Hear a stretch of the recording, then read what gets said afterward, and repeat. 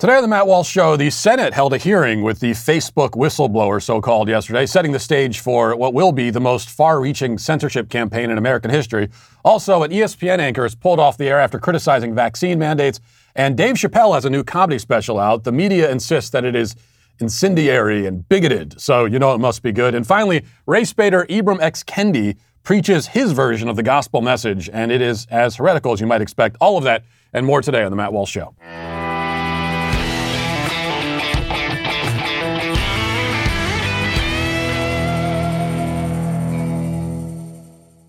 If you've been listening to this show for a while, you've no doubt heard me talk about my Helix mattress. My Helix mattress, which is a cure for insomnia. I have not had a sleepless night since I started using it. Well, here's the good news. Helix has launched a new company called Allform, and they're making premium customizable sofas and chairs shipped right to your door. So what makes an Allform sofa really cool? Well, for starters, it's the easiest way you can customize a sofa using premium materials and at a fraction of the cost of traditional stores. You can pick your fabric, and it's spill, stain, and scratch resistant.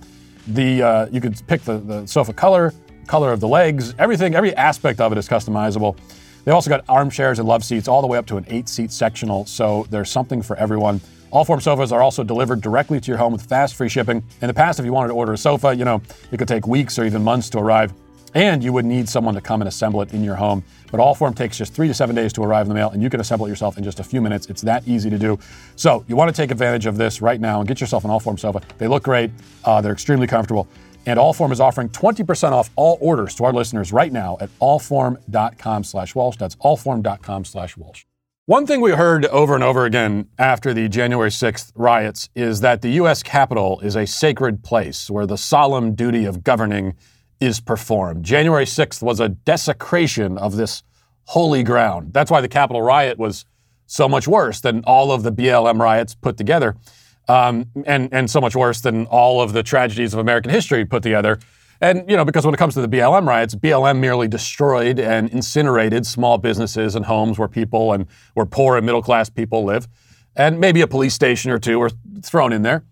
But that pales in comparison to breaking a few windows and overturning some desks inside the Capitol building, because the Capitol building is a hallowed temple. It should be revered and venerated. Now, I personally would have a problem with this attitude no matter who was in Congress. There is nothing sacred about government. There's nothing even all that special about it, frankly. There's certainly nothing venerable or saintly about the people who work in government.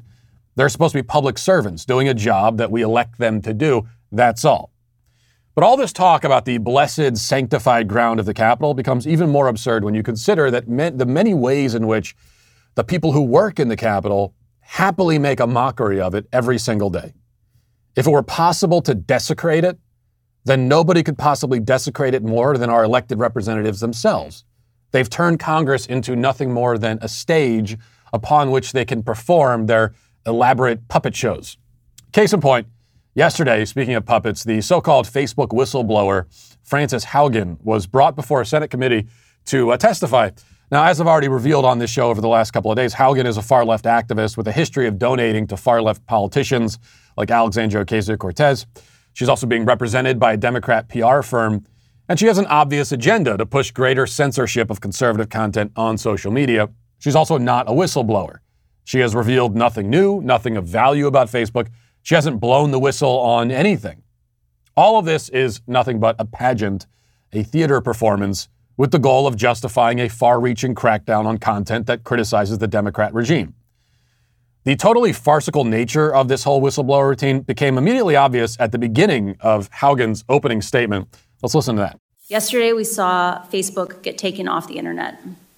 I don't know why it went down, but I know that for more than 5 hours, Facebook wasn't used to deepen divides, destabilize democracies, and make young girls and women feel bad about their bodies.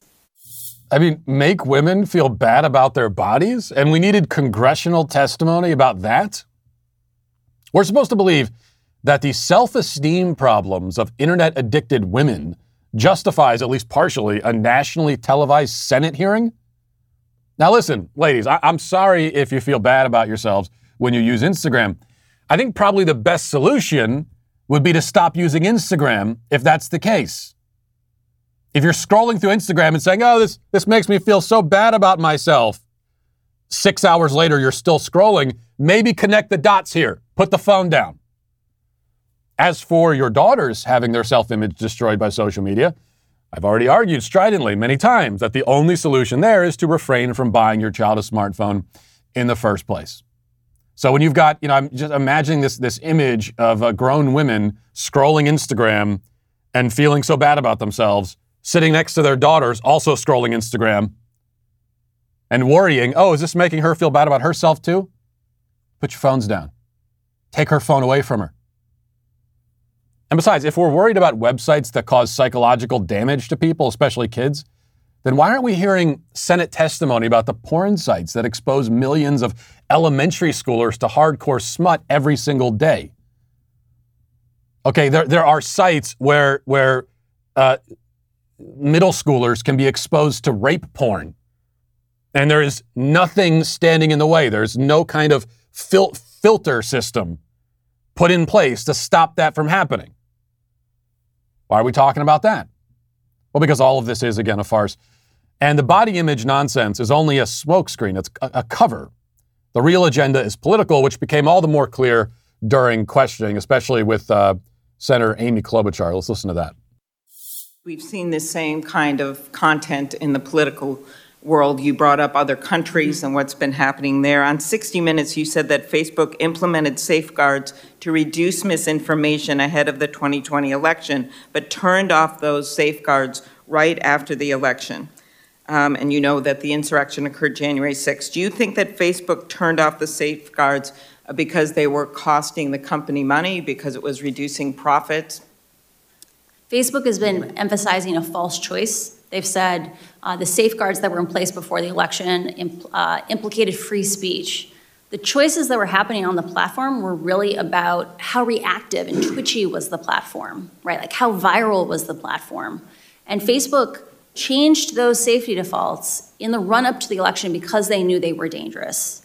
And because they wanted that growth back, they wanted the acceleration of the platform back after the election, they returned to their original defaults.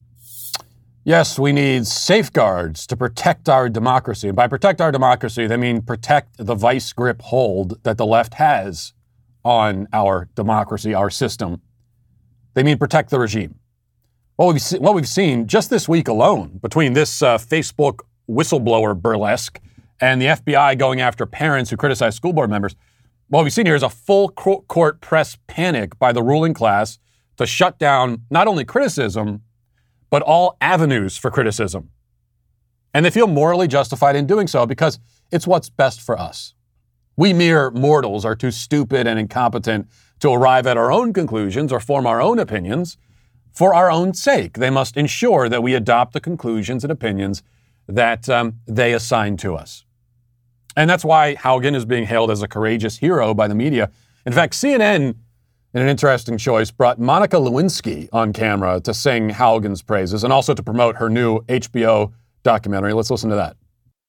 I think that sort of more importantly, what we've seen kind of from yesterday, and I think it's worth mentioning that Frances Haugen, in testifying, how brave she was, because in part what our doc is looking at is this online behavior that happens, and women and people from marginalized communities are torn apart way more online. So to come forward as a whistleblower in that sense is very brave.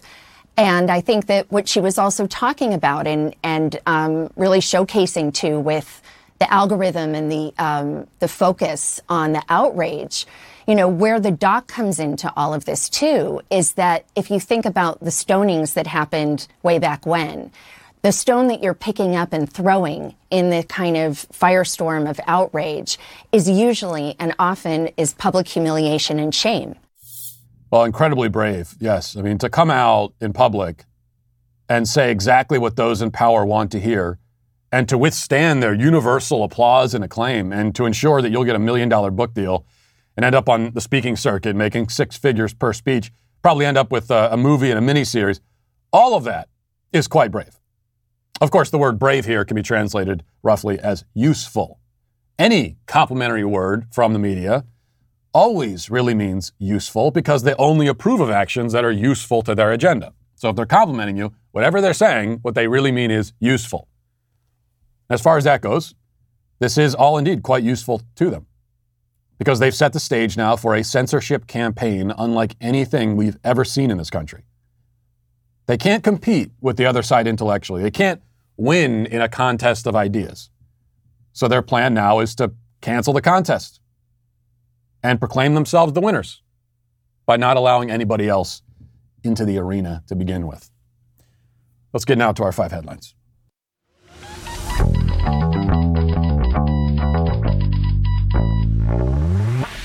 You know, fall is finally here, and what do you want to be doing in the fall? You want to be out, you want to be going for a hike, you want to be skipping through fields of flowers. Well, I guess the flowers are all dead now, but forget about that. Let's just talk about Rock Auto.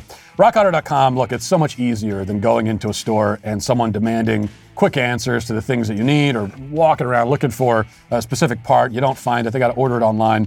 Why do that when you can just go to RockAuto.com? It's always offering the lowest prices possible, and always they're giving you the best selection as well. They're a family business. They've been serving auto parts customers online for 20 years. You can go to RockAuto.com to shop for auto and body parts from hundreds of manufacturers.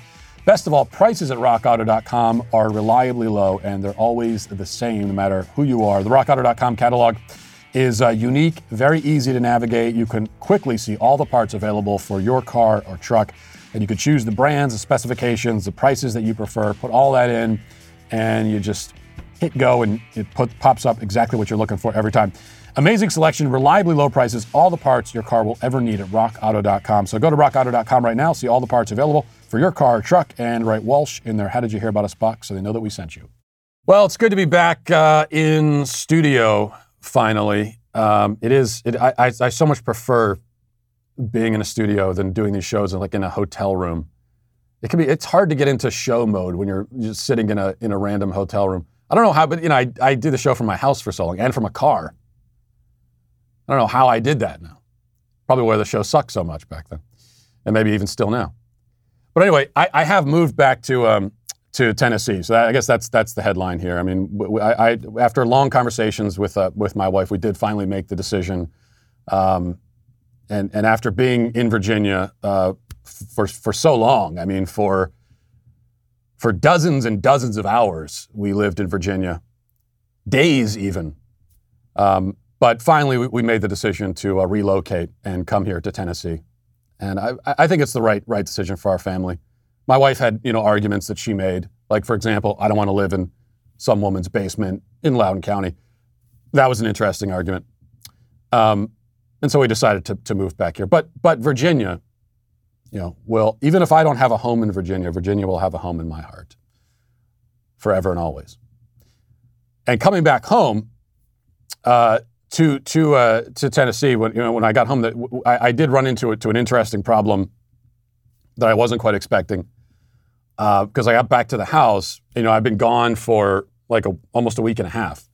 And we got this damn dog, which I've told you about. And we got the dog like a day and a half or 2 days before I left. And so we got the dog. I was home for 2 days, and then I left for 8 or 9 days. And I came home, and I guess the dog forgot about me, forgot about my existence, and saw me as kind of an intruder in my own house. So the dog had bonded to my family, to the kids and my wife, but that now I'm an intruder. So I get home, and he's like, he wouldn't let me go near my own kids without growling at me. I picked up my daughter, and he starts growling because he thinks that I'm, a threat or something. And it really is pretty outrageous. And my older daughter comes up to me at some point and says, "Oh, well, Daddy, you have to make the dog like you. Why don't you give him some treats? You have to make him like you." And I said, I'm sorry, what? This mangy mutt is in my house and I have to win his affections? That's not the way this works. Okay? You have to earn my respect, not the other way around. I go for 8 days and I'm totally replaced by a dog. That's what happens. All right, let's start with this. Sage Steele's an ESPN anchor. She's the latest to end up in front of the cancellation firing squad. This is from Fox News. It says ESPN SportsCenter host Sage Steele is being pulled off the air following remarks she made knocking her employer's vaccine mandate, as well as comments made about former President Obama. I think we have the vaccine comments here. Let's play those first. This is on a podcast, and this is what she said about vaccine mandates. I think I respect everyone's decision. I really do. Yeah. But to mandate it is sick. Mm-hmm. And it's scary to me in many ways. But I have a job that I love, and frankly, a job that I need. But again, I love it. I just, I'm not surprised it got to this point, especially with Disney. I mean, a global company like. Yes. So that's what she said. Now, the headlines are telling you that Sage Steele came out as an anti-vaxxer. She came out against vaccines. None of that happened, obviously. This is the sleight of hand trick that of course we've seen from the left on this issue. Just like on every issue, there's always some kind of trick, and that's what it is on this. That if you're against vaccine mandates, that means that you're against vaccines in general. And then about Barack Obama, she says, talking about filling out the U.S. Census form, and she expressed wanting to include multiple races instead of just one. She says, if they make you choose a race, what are you going to put? And I go, both. And she's like, well, you can't. Talking about filling out a census form.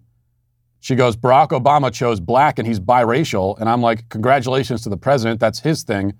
I think that's fascinating considering his black dad was nowhere to be found and his white mom and grandma raised him. But hey, you do you. I'm going to do me. Oh, okay. All right. Well, that's deeply controversial there.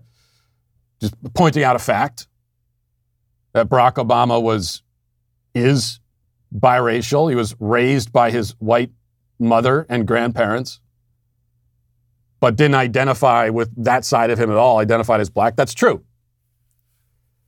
But that's why she was pulled off the air. Now, ESPN has, explaining its move, it says, at ESPN, we embrace different points of view.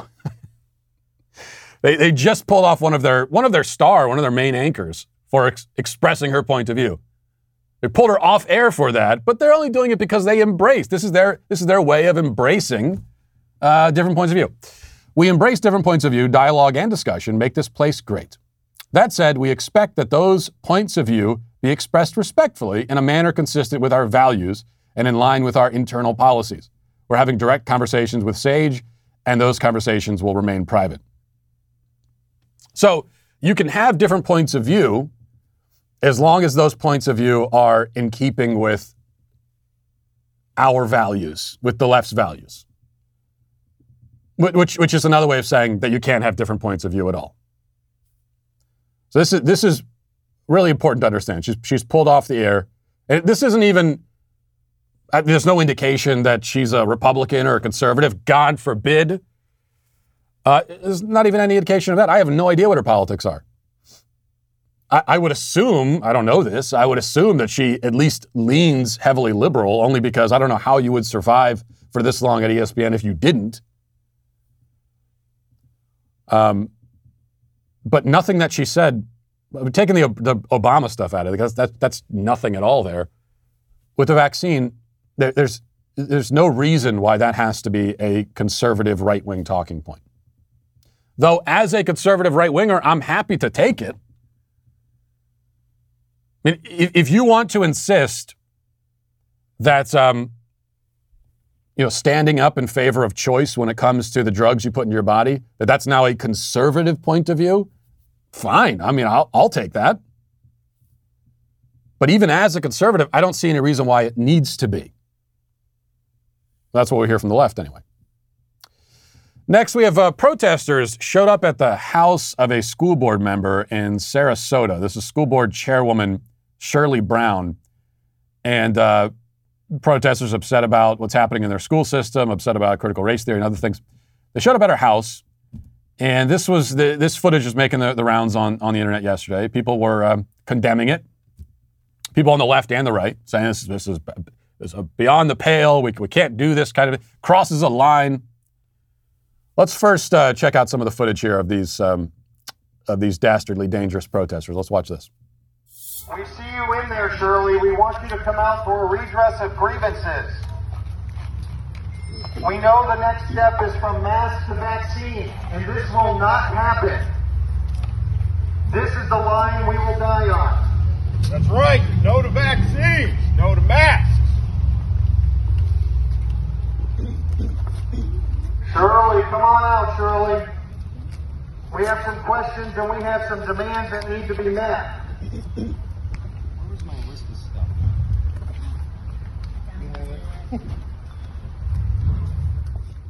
So we've got,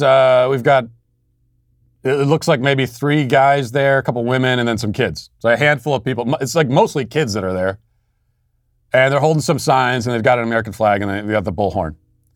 Now, here's what I'll say about this. This is obviously not how I choose to protest.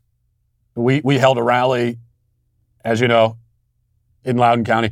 We did it in front of the school board meeting. We weren't going to their homes. That's not how I choose to protest. It's not how I recommend protesting. But if you don't like this strategy, and especially if you're on the left and you don't like this, you don't like the idea of for example, angry parents showing up at the homes of school board members, you only have yourself to blame. This is entirely your fault. Yes, I'm doing a you started it thing. That's exactly what I'm doing. And that is a legitimate point to make here. Just like, we pretend that whataboutism, you're never allowed to say, you're never allowed to frame an argument with what about? Well, what about this? Of course you can. If someone is criticizing something that they themselves do, then it is perfectly valid for me to say, what about the fact that you do it? Just like if they're criticizing something, a method, a strategy that they themselves have been employing and supporting and defending for years, it's perfectly valid for me to say, you started this. This is on you. Because what we're finding out for a long time, I mean, the left has been doing this exact thing for years and years. And it's not, don't say they only choose the most powerful people to do. No, it's not true. I mean, they go after politicians at their homes. They go after media personalities at their homes. They go into neighborhoods where there isn't even anyone in particular there who they have a grievance against, except they just hate everybody in the neighborhood because they assume they're all, white middle-class people. They'll go into a white middle upper-class neighborhood with bullhorns in the middle of the night and harass everybody for no particular reason. They'll do that to diners at a restaurant. We've seen so many videos like that. BLM, Antifa showing up, harassing diners just sitting at a restaurant. Even when, again, there's no one there in particular they have a special grievance against. Certainly nobody in any position of power. So they've been pulling this move for years and years. And the assumption has been, and they've gotten used to this, they've gotten comfortable with it, because the assumption has been that hey, we can do this kind of stuff. We're allowed to do this. You can't. And for a long time, for the most part, the right has kind of tacitly accepted that and said, okay, all right, fine. We'll leave all that to you. You guys can do that, but we would never cross that line. Well, those days are over now. There are a lot of people on the right saying, you know what? If you're going to do this, we're going to do it too. We're not going to respect some code of decorum that you aren't respecting. We're not going to artificially limit ourselves, stand behind this imaginary line while you run around and do whatever you want. Okay, we're not going to play a game with you where you've rigged the rules ahead of time to give yourself every advantage. And we're not going to respect those rules.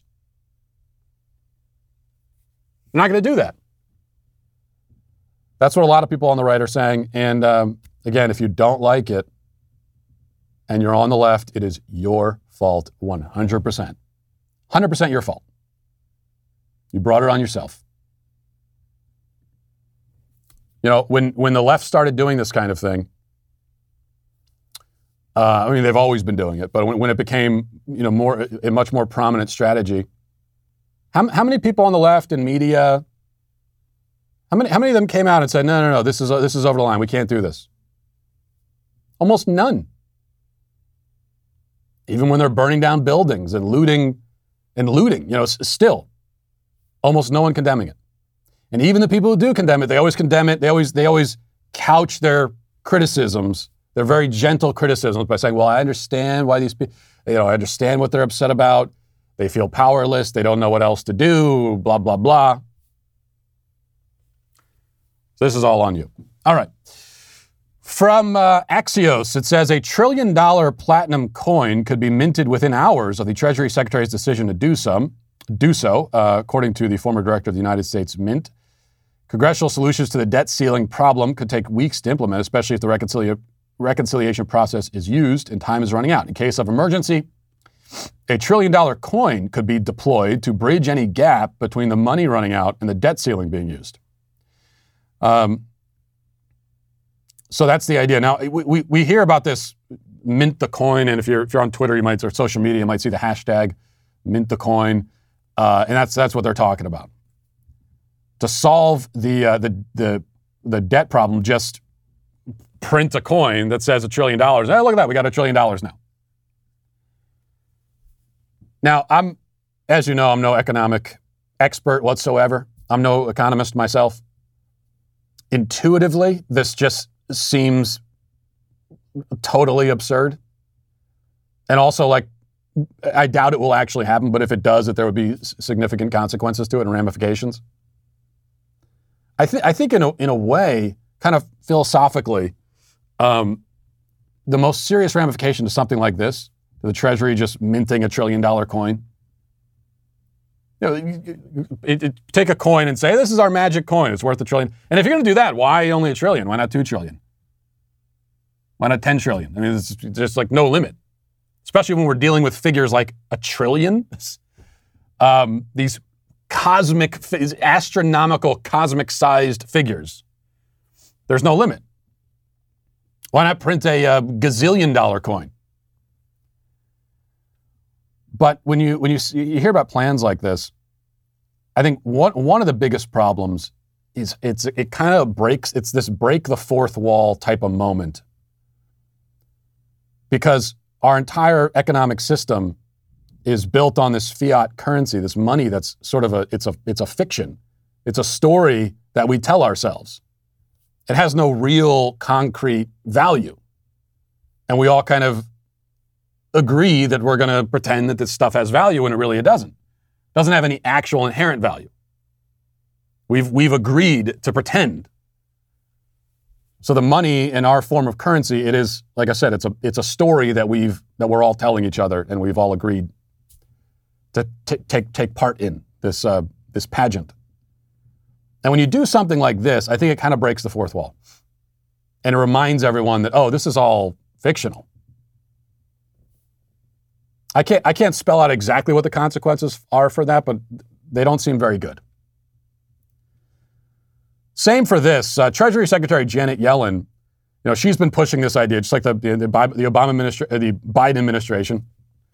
Freudian slip there, one and the same. The Biden administration has been pushing this plan to have the IRS monitor almost everybody's bank accounts. Any bank account with $600 in it, or a bank account that has had $600 worth of transactions over the course of a year, which is most bank accounts. So every bank account, except for the bank account that maybe your 17-year-old kid who works at McDonald's has.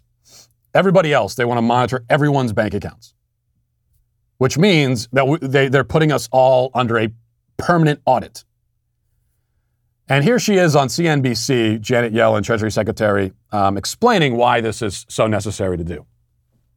There's an enormous tax gap in the United States, estimated at $7 trillion over the next 10 years, in terms of a shortfall of tax collections to what we believe are owed. And that's not coming from people failing to report wage income or dividend income where there's good information. It comes from places where the information on income is opaque and can be hidden. How old is this person? What is she? She's got to be in her late 70s, early 80s. The entire government, this is not really the point, but Every time I see one of these people on TV, our entire government is being run by people who are 80 plus. It's insane what we're doing. But she says that what's happening with the money, it's opaque, it's hard to track. Well, yeah, it's supposed to be. That's called privacy. That's called economic freedom. This thing that they're pushing is not getting a lot of attention, even from the right. But they're talking about permanently erasing economic freedom out the window. It's gone. This isn't simply an attack on our financial freedom and on our privacy. It is the end of it. Again, it is effectively a permanent audit by the IRS of all of us, permanently, all the time, where they have direct access to your bank accounts.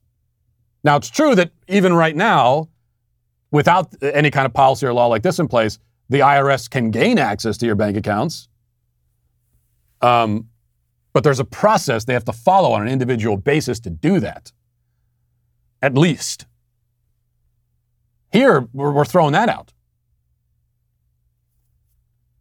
And somehow this has gotten very little attention. I think part of that is because the assaults on our basic fundamental liberties from the Biden administration are coming from 50 different angles, and it's hard to focus on one thing at a time. You know, it's like playing 1 against 50 in dodgeball, and you've got all these balls flying at you at the same time. You try to dodge away from one end and getting hit by another. So that's part of the reason. Also because the tyrants, like you listen to Janet Yellen, they aren't like tyrants in movies or in the supervillains in comic books. They kind of bore you to death. I've listened to Janet Yellen for 17 seconds, I almost fell asleep. But that's how actual tyrants operate. They're not going to get on TV cackling maniacally. Well, they will if Kamala Harris will, but most of them won't. They're like rubbing their hands together and talking about their evil plot to take over the world. That's not really the way it works. These are just like boring, dull people who come up with these horrific, tyrannical ideas, and they propose them and they defend them in this really sanitized way, heavy in euphemisms, and it can kind of lull you to sleep, and that's part of the strategy here. All right, Dave Chappelle has a new comedy special out, and I haven't seen it yet. I guess it just came out yesterday or the day before, but I already know that I'm going to like it based on the fact that the media is having a hissy fit about it. They're condemning it as bigoted, incendiary, all these things, reckless, dangerous. They're saying all of the things that you should certainly want these kinds of people to say if you're a stand-up comedian and you've just, released a stand-up special. So he talks about transgenderism, which is a theme that he's returned to in several of his most recent comedy specials. At one point, he says that gender is a fact, and he makes a point that only women can have babies. And he's right about that. Now, if I want to split hairs here, and it's not really splitting hairs, but it is important to say, what you mean is biological sex is a fact. Gender is actually a fiction that gender theory proponents and members of the gender cult have invented. But I get what he's saying, and that's the basic point that he's making. Also, he talks about the rapper DaBaby, who got into a lot of trouble recently when he made some comments about gay people, some anti-gay comments during a concert. And people got very upset about that. And you may remember, I talked about this on my show, how DaBaby was being criticized for these comments he made about gay people. Meanwhile, you listen to any of his songs, and he's openly promoting and encouraging people to kill each other, deal drugs, all that kind of stuff. Abuse women. None of that gets him in trouble, but the gay comments do.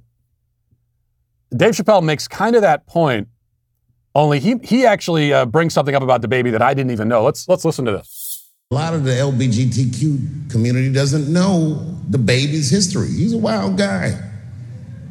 He once shot a and killed him in Walmart.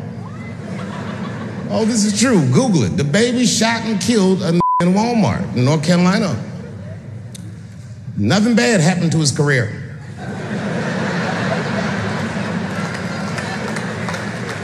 Do you see where I'm going with this? In our country, you can shoot and kill a nigga, but you better not hurt a gay person's feelings. So he actually killed a guy. I did look that up. I did Google it per Dave Chappelle's instructions, and it's true. He killed a guy in Walmart,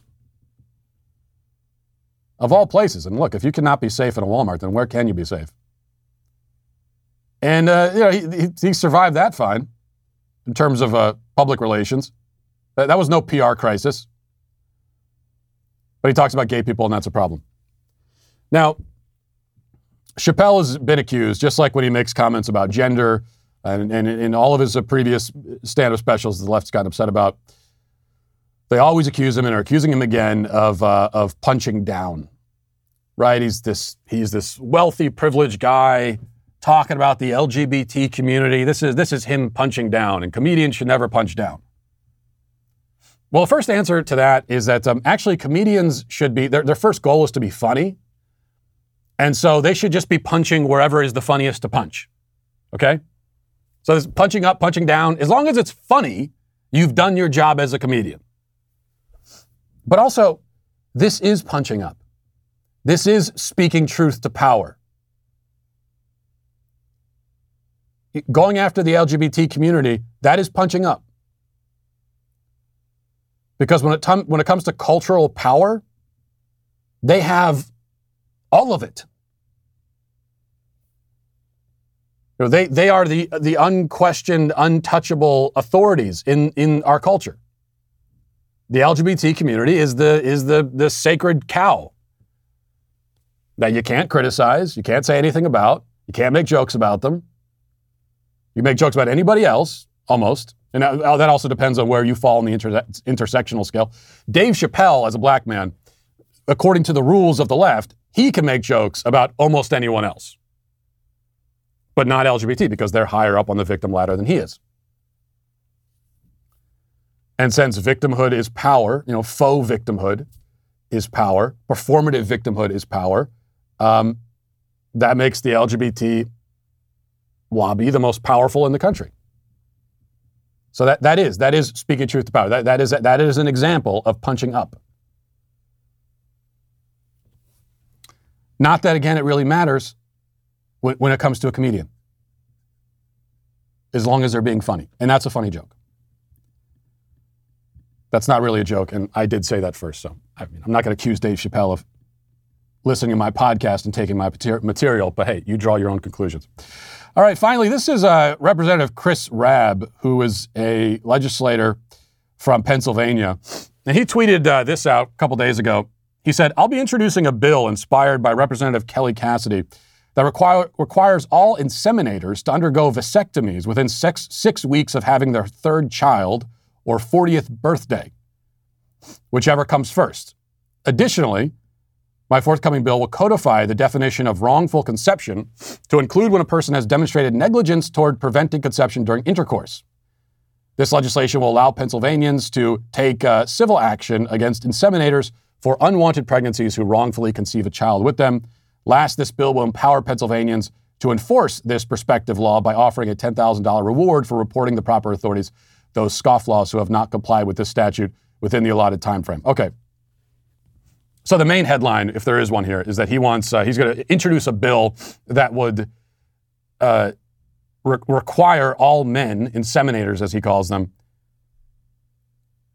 to get a vasectomy after they have 3 kids. Or after they reach their 40th birthday. It's too late to have kids. Now, this is obviously a publicity stunt, clearly. And he's trying to make some kind of point about pro-life laws. That's the idea. But what point is he actually making? The point is that he's a miserable scumbag? I guess that's the point. And if that's the point he's trying to make, then he certainly has made it. In order to, own the right, he's endorsed, the Chinese communist policies. Instead of the 1-child policy, we're doing a 3-child policy. That's how he's owning us. And the interesting thing is that what you have here with this bill, he's actually undermined his own case. Because this is a great example of what an attack on reproductive rights would actually look like. Not that as it stands right now, this has any chance of becoming a law in Pennsylvania. But this is what an attack on reproductive rights actually looks like. Where you are telling, in this case, you would be telling men that they're not allowed to reproduce anymore beyond a certain, you're setting a threshold and saying they can't reproduce beyond that threshold. That's what an attack on reproductive rights looks like. When you are trying to prevent or control reproduction itself.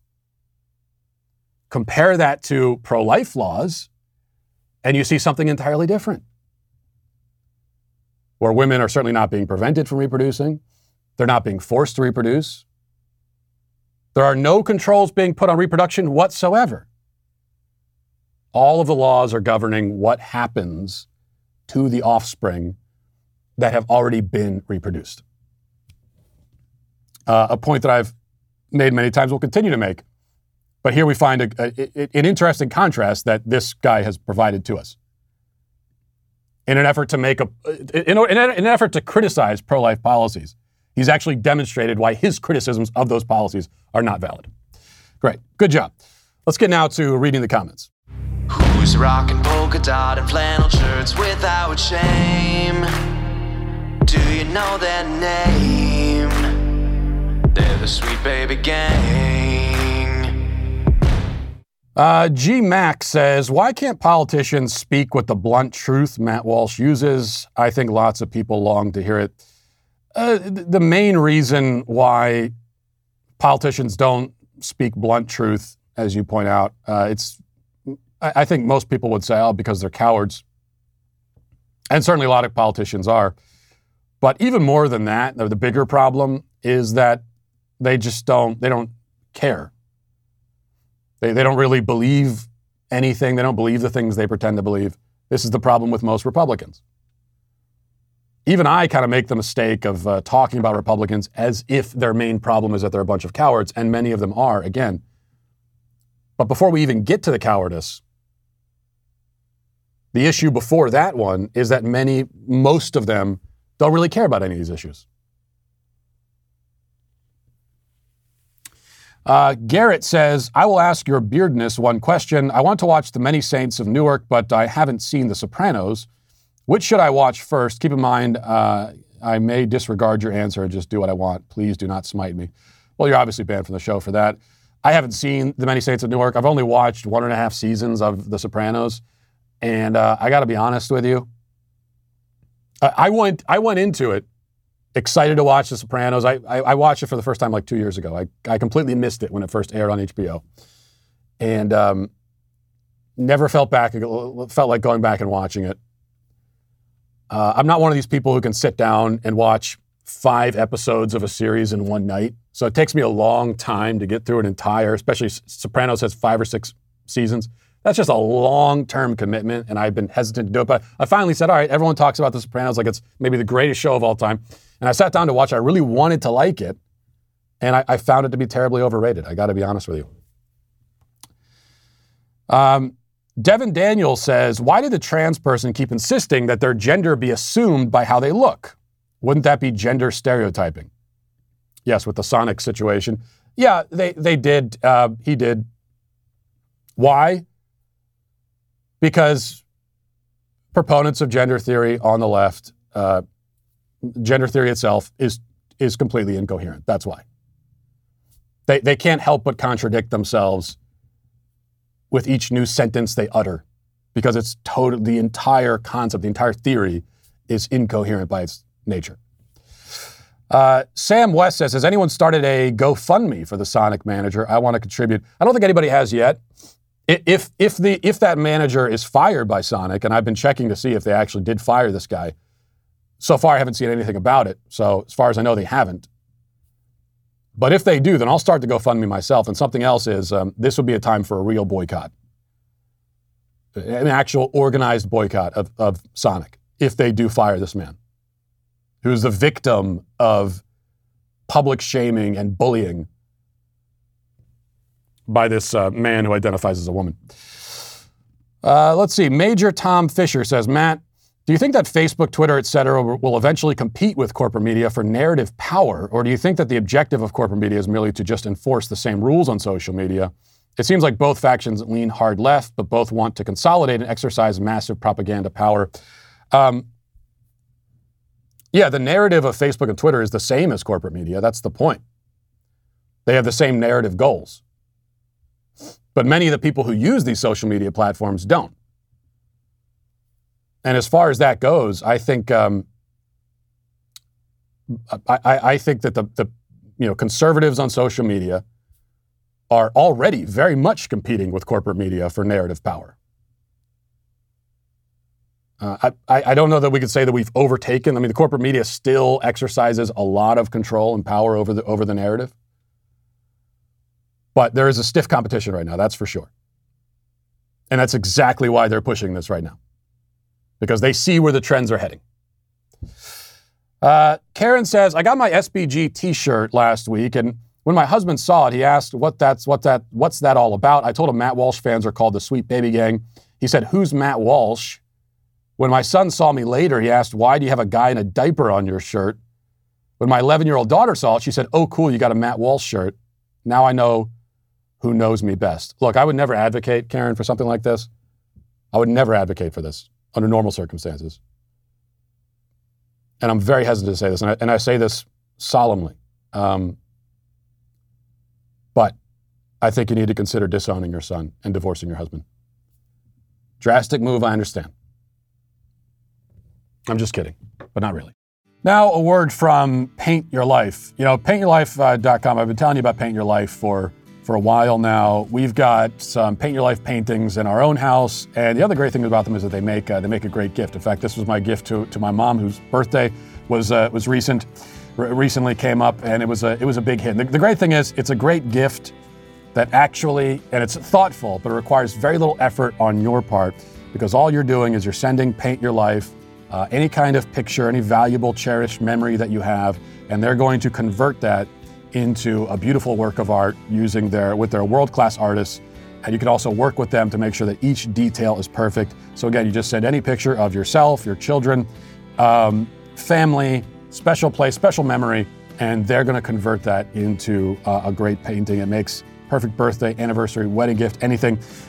It's meaningful, it's personal, and these are memories that can be cherished forever. At paintyourlife.com, there's no risk. If you don't love the final painting, your money is refunded, guaranteed. And right now, as a limited time offer, get 20% off your painting. That's right, 20% off and free shipping. So to get a special offer, text the word Matt to 64,000. That's Matt to 64,000. Text Matt to 64,000. Paint Your Life. Celebrate the moments that matter most. Terms apply. Available at paintyourlife.com/terms. Again, text Matt to 64,000. And, in a world full of hyperbole and propaganda, you deserve the straight up facts. That's why we started our new podcast, Morning Wire, which has been topping the Apple and Spotify charts since its recent release. It's the only daily news podcast that values your time and the truth. And while we're working overtime to bring you the news you need to know, we need your help to keep the facts trending towards number one. So subscribe and start listening to Morning Wire on Apple, Spotify, or wherever you listen to podcasts. And leave a 5-star review if you like what you hear. Let's get now to our daily cancellation. Now we cancel once again noted race hustler Ibram Henry Rogers, better known by his stage name Ibram X. Kendi. But this is not just about him. Today we're canceling a large and ever-growing group of people, of which Kendi is among the most prominent representatives. The Daily Wire reports, quote, Jesus was a radical revolutionary dedicated to the destruction of the American empire, and every church should be a home of revolutionaries, Ibram X. Kendi, the best-selling author of How to Be an Anti-Racist, said in a recent interview. Kendi said that he believes in black liberation theology as opposed to white evangelical theology, which allegedly teaches that black people are, quote, a backward, uncivilized sort of savage race, and Jesus came to save black people and so-called white trash from themselves. Kendi expounded on his religious views during an hour-long interview program sponsored by Uprocks titled People's Party with Talib Kweli. Kweli began the religious discussion, quote, any gospel that does not speak to liberation is not truly gospel. The understanding of Jesus as a radical revolutionary nowadays is more popular than it used to be, something he credits to Cornel West, the honorary chairman of the Democrat Socialists of America and faculty member at Union Theological Seminary. Now, Kendi has been preaching this line for a long time, of course, and he's gone into greater detail in the past. Here he is at a church in Manhattan explaining this concept of liberation theology. Listen. Liberation theology. In other words, Jesus was a revolutionary. And the job of the Christian is to revolutionize society. That the job of the Christian is to liberate society from the powers on earth that are oppressing humanity. Everybody understand that? So that's liberation theology in a nutshell. Savior theology is a different type of theology. The job of the Christian is to go out and save these individuals who are behaviorally deficient. In other words, we're to bring them into the church, these individuals who are doing all of these evil, sinful things, and heal them and save them. And then once we've saved them, we've done our jobs. And to me, anti-racists fundamentally reject savior theology. That goes right in line with racist ideas and racist theology, in which they say, you know what, black people, other racial groups, the reason why they're struggling on earth is because of what they're behaviorally doing wrong. And it is my job as the pastor to sort of save these wayward black people, or wayward poor people, or wayward queer people. That type of theology breeds bigotry. Well, yeah, the cause of many of our struggles for people from all groups and walks of life is what we are behaviorally doing wrong. This is otherwise known as sin. We are sinners in a sinful world, and our sin, the evil that we choose to do, is what causes much of the pain and misery we all experience. This is a basic Christian concept. And like so many Christian concepts, it's also common sense. It should be obvious to anyone, Christian or not, that the world is in the shape it's in largely because of choices that people make. Kendi, of course, because it's his whole shtick, racializes the issue. He claims that those dastardly proponents of savior theology, otherwise known as Christian theology or biblical theology, are really focused on, as he puts it, saving wayward black people. As always, the victim complex is driven by narcissism. Kendi imagines that he, as a black person, is everybody's primary focus. He imagines that white people in church on Sunday are sitting there thinking, man, what can we do about these black people? Now, it's true that a great many of the problems in the black community are caused by choices that people in that community make, just as, again, the majority of problems in any community are caused by the choices people within that community make. But it may shock Kendi to be informed that white people sitting in church or kneeling in prayer are, like anyone else, primarily focused on their own lives and on their families.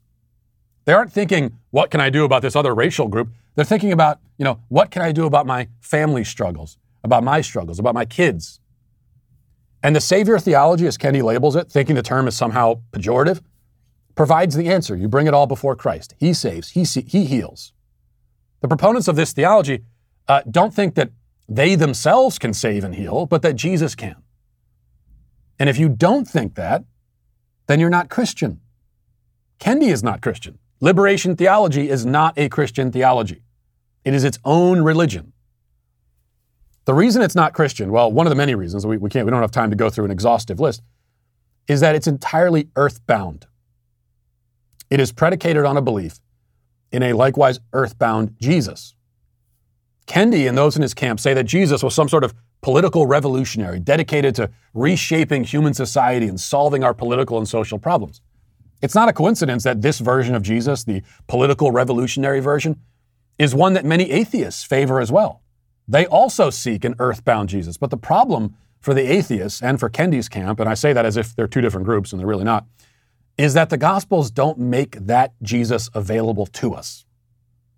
Of course, in order to know what the Gospel says about Jesus, you have to read the Gospels first, a step that Kendi doesn't seem to have taken. But when you do, you'll perhaps be surprised to discover that Jesus was no political activist. He wasn't organizing marches and rallies. He wasn't out campaigning for causes. He did criticize the corrupt authorities of his day because his work, his actual work, naturally put him in conflict with those authorities. But most of his ethical and moral preaching focused on universal and timeless moral truths. The Sermon on the Mount, for example, was chock full of timeless moral truths. He didn't spend a lot of time on specific political and social issues, even when his enemies tried to force him into it by backing him into a corner. When he was, of course, asked about taxes, he simply said, give to Caesar what is Caesar's. He didn't spell out exactly what tax rate we should all be paying. He could have, but he didn't. He didn't take a position on the debate between a progressive tax or a flat tax. He never said anything about which economic system he favors. All this ridiculous debate, was Jesus a socialist? Yeah, no, he wasn't. He didn't endorse socialism. He also didn't offer any defenses of libertarian free market principles. That simply was not the point of Christ's ministry. The primary point of his ministry was the saving work of salvation that he had come to perform. Yes, he wanted to liberate mankind, but liberate us from sin, from eternal death, not from merely earthly oppression and suffering. If you remove or ignore the eternal element of Christ's mission and of Christianity itself, then you've removed or ignored the fundamental point of it all. What Kendi wants to do, again, no different from any other secularist, is strip away all that is supernatural and eternal from the Gospels and leave only the earthly, finite leftovers. But there's not much left when you do that. That's the problem. If you take Jesus' miracles off the table and all of his talk about his salvific mission, his actual resurrection, what are you left with? Some valuable moral lessons, certainly, but that's it. I mean, you're left with a guy who walked around 2,000 years ago, said some nice things, and then died and rotted away and became dust. You're not even left with a political revolutionary or any sort of historically significant ethical teacher. There's not enough meat left on the bones to support that version of Jesus once you've taken all of the supernatural things away. So the choice, we hear C.S. Lewis had the trilemma. Jesus was either Lord, liar, or lunatic. I think it's more simple than that. There's only two choices we're given by the Gospels when it comes to Jesus. Either he was the most significant person to ever live, and he still lives because he was greater than a person, he was much more than a person, or he was someone of almost no significance, who was mythologized later on. Those are really your two options. Lots of people, Kendi included, look for some third option that just isn't there. But a real Christian has no problem choosing the first option. Kendi doesn't like that option because he's not a Christian. And that's why he's canceled today. Not canceled because he's not a Christian, but because he's not one while pretending to be. And we'll leave it there for today. Thanks for watching. Thanks for listening. Have a great day. Godspeed.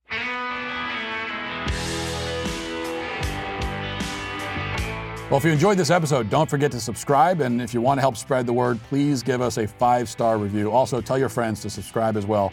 We're available on Apple Podcasts, Spotify, wherever you listen to podcasts, we're there. Also, be sure to check out the other Daily Wire podcasts, including The Ben Shapiro Show, Michael Knowles Show, The Andrew Klavan Show.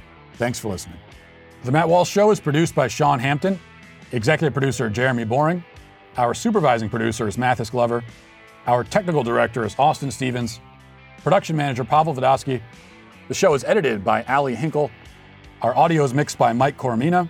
Hair and makeup is done by Cherokee Hart. And our production coordinator is McKenna Waters. The Matt Walsh Show is a Daily Wire production, copyright Daily Wire 2021. An Australian state has citizens sending selfies to the government to prove they haven't left their homes. The CDC floats another virtual Thanksgiving, quote unquote, and most millionaires don't want to leave money to their lazy kids. I don't blame them. Check it out on The Michael Knowles Show.